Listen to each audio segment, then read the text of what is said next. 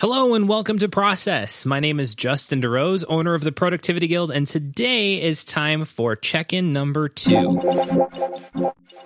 So we've had one of these check-in episodes already, and the thing that we're doing in these is going over my goals, experiments, and some wins and improvements so that you can kind of get a feel for the things that I'm dealing with in my productivity system and on my productivity journey, and maybe you can learn something from it today. But first, let's do some quick hits. 2 short little things today. I guested on the Tools They Use podcast with Francesco D'Alessio. This was a great conversation that we had regarding OmniFocus and Notion and other tools such as Evernote and the things that I use in my workflow day to day. And I really enjoyed sitting down with Francesco. He's a really good guy. If you get a chance, go take a listen to this episode. It's only about 30 minutes long, and it's a good little insight into some different areas of my workflow that I haven't had a chance to touch on here yet. Additionally, Francesco invited me to share on his YouTube channel, Keep Productive, about my OmniFocus setup. So I've got about a 25-minute screencast over there detailing the latest of my OmniFocus setup that we'll talk about today. Now on to goals.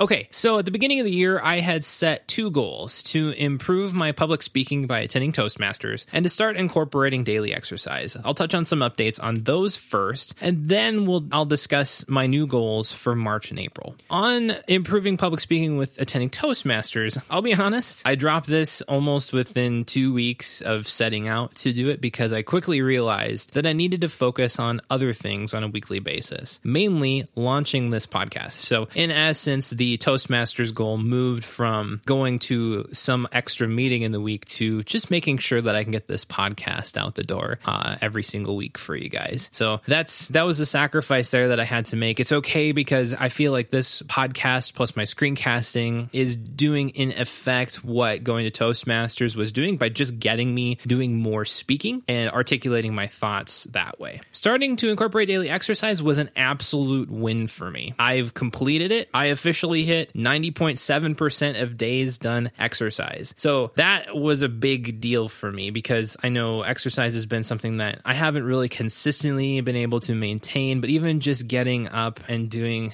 10 sit-ups or 10 push-ups or a couple of planks in the morning was really helpful for me to, start feeling good about exercising and just building that daily habit in. I would have hit a full 100% of the days over the last couple of months, but I ended up getting sick, so I ended up dropping those days. So that brought me down to 90.7, but my goal was to hit 90% and I did it. So I'm really stoked about that. Upcoming, I have 2 more goals that build somewhat upon the goals I had for the first part of the year. So the first one is to go for a walk every day that I'm working. Now, at this very moment in time, going for a walk is not the easiest thing to do because there's a lot of days right now where it's waffling around minus 10 degrees Fahrenheit outside, which means that you have wind chills that factor in, and so walking outside is not necessarily the most pleasant thing to do at that point. However, I know that as time goes on, I really want to make sure that I'm building a daily walk into my routine because it helps me clear my head, especially doing development work. Additionally, it helps me to get outside. I realize that being in nature is really regenerative for me, and so I want to make sure that I'm doing that going forward. And so that's why I'm setting this goal for the next few months. And this will probably develop not just into walking, but I may,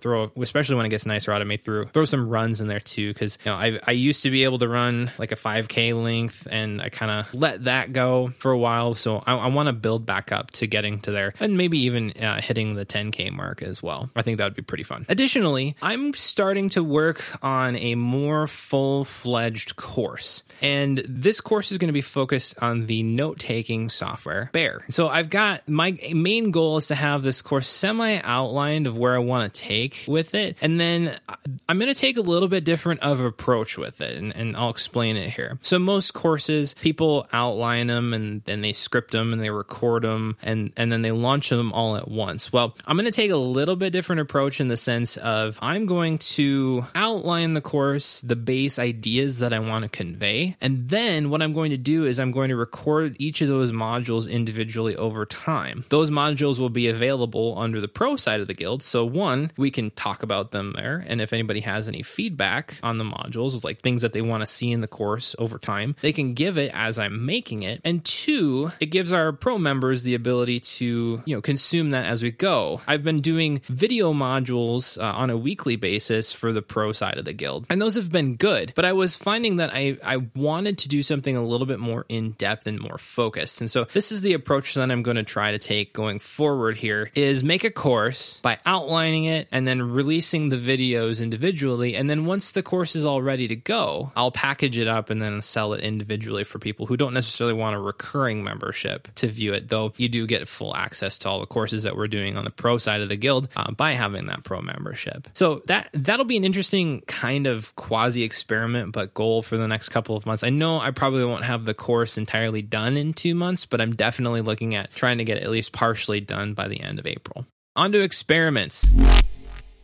Last time, I talked a little bit about how I've been experimenting with Scrum and OmniFocus and how I've been really trying to figure out my reference system. Well, both of my experiments this time are almost the exact opposite of what I was trying to do. So let's get into that. My focus with OmniFocus now is trying to make task management be more like a second brain. Prior, when I was trying with Scrum, I was literally trying to use OmniFocus for everything. Dump it in there, try to make sure that I could remember everything that I needed, make sure that I'm trying to, keep on top of all the things all the time. And I realized very quickly that was not working for me. So I dropped it. I did a little bit of research, and I've been reflecting on things like Karash Dini's channels of work philosophy when it comes to task management. It's basically that you can have a limited number of like big projects that you're working on, and then there's these other buckets of work that you're doing throughout the day or throughout the week. So things like stuff you need to consider or think about, stuff that you need to communicate to people on, things that you like. The one thing that I'm doing is things that I want to do for play. So things that I just want to dink around with or do for fun. That'll get a special bucket inside of OmniFocus, because ultimately what I was finding is OmniFocus wasn't telling me what was most important to me. It was just telling me everything. And I know that when I do task management, I tend to know at the beginning of the day the most important things for me to do. And oftentimes OmniFocus was getting in conflict with that, because I'd have 10 flagged items that I wanted to do that week or wanted to do that day, and I wasn't actually doing them because the important stuff was actually getting done. And so I've just completely scrapped that idea. And combining the channels of work philosophy from Karash, I basically have pared OmniFocus down to just being the things that I'm actively working on, so that I can get a big picture view of, okay, well, these are the projects that are in play. And so anything that's active inside of OmniFocus for me is something that I'm actively moving toward. And anything that's inactive is something that is what I'm considered upcoming. And upcoming is different from someday maybe, because these are items that I have directly committed to doing, but they're just not active yet. And so my upcoming list, my upcoming folder is actually very sparse at the moment. There's maybe 6 items in there altogether. But as we go forward, and as I add more to the system, that'll build up a little bit. But I'm trying to keep it really, really small at this point, because I get overwhelmed with all the things that I want to do. And so instead, I'm not keeping those someday maybe items that are,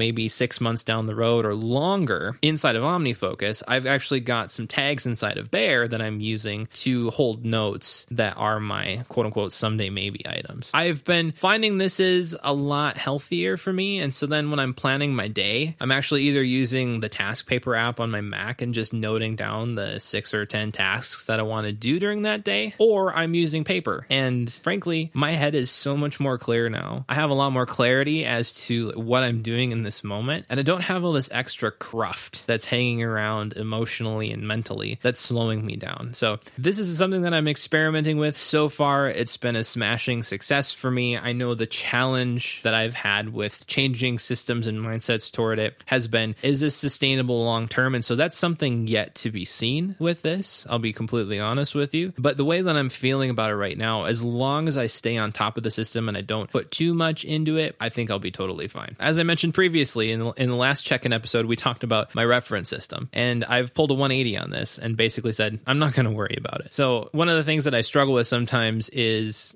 worrying about keeping everything in the right spot. But I've realized I have reference materials that I need just about everywhere that I need to put them. So my bookmarks bookmarks, one change I have made is that I've started using Pinboard. And so I have an archival account there. And so my bookmarks go into Pinboard. Anything that I want to save on the internet goes there. And then my notes go into Bear. I've got a file cabinet folder that handles all of my paperless paperwork that's synced up through iCloud. And it's been working just fine for me. And so, of course, there's the little tidbits of things like, hey, there's this piece of paper that's got some cool information on it. And we want to save that. So where does that go? I'm still trying to figure that out a little bit. And I'll probably land on something like Evernote because at this moment in time, I do value having the ability to search text for those types of things, OCR documents inside of them. And Bear doesn't do that at this moment. But I'm experimenting and I kind of discovered something, and I'll have to check it out. But I wonder if you OCR a document before you put it into Evernote, if it'll still search inside of it. So that's something that I'm going to try and see. So we can maybe talk about that later if you're interested in finding out what happens with that. But I'm also realizing that I need to be okay with having some stuff analog and some stuff digital and not having to worry about making it crossover. I've always been a fan of nice notebooks and writing. I'm a songwriter, and so I love just getting into paper and messing with that. But I've always wanted to have it everywhere. I want to have it in my notebook and I want to have it in my computer, and you can't get it to sync up that way. So that's ultimately a challenge. But I'm realizing I just need to back off of that and not worry about it so much, and just make sure that when I'm going through my notes at the end of the day, that I'm putting important stuff into the digital system so that it doesn't get forgotten. And if I'm just processing out ideas and things, they're just going to stay in my notebook. If there's something I'm going to act on actively, then sure, I'll move it into my system somewhere. Or if it's something that I absolutely need to save for future reviewing, sure, I'll take a picture of it and put it in something in my system. But as of right now, I need to just back off a little bit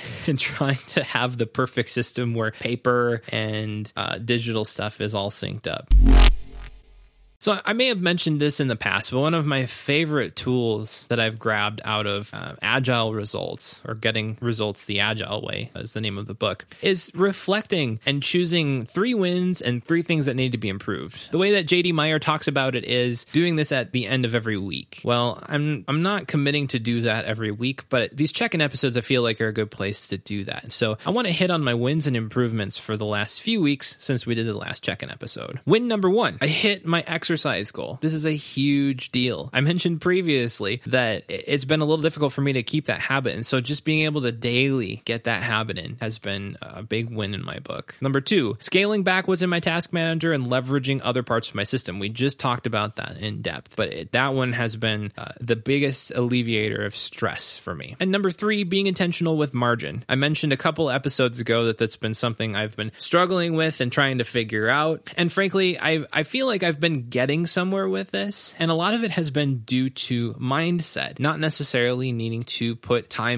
more time in my schedule. It's really looking at my schedule and saying, I'm totally in control of this. I think I realized I was thinking about my day and in my life in a reactive state, basically, where I had to be on all the time to respond to things and do things and, be this task master type deal where I'm just working and getting stuff done and pushing forward and all that. But I realized that no, I'm in control of my day. And so I'm backing off intentionally, and I'm not worrying about it as much. And frankly, not worrying about it as much is helping me to have more margin, but still get more work done. It's really quite interesting how that works. But I have to say that it's been a big win for me. Now, that's not to say that margin hasn't been without its challenges. So for my improvement number 1, I'm still trying to sort out how to make sure I'm getting what I need and my family needs. Because there's always a balance there that needs to be found. Making sure that you're getting enough time with your kids, making sure that I'm getting enough time with my wife, making sure we're having enough family time together. It's just being intentional with what I'm putting in my calendar and intentional with what we're doing as a family, because the time we do have is, we don't have major blocks of free time where we can just do whatever at this point. So we just have to be intentional with it. Number 2, I could get more granular with my time tracking for non-essential work tasks. So things like admin work that I'm doing, billing,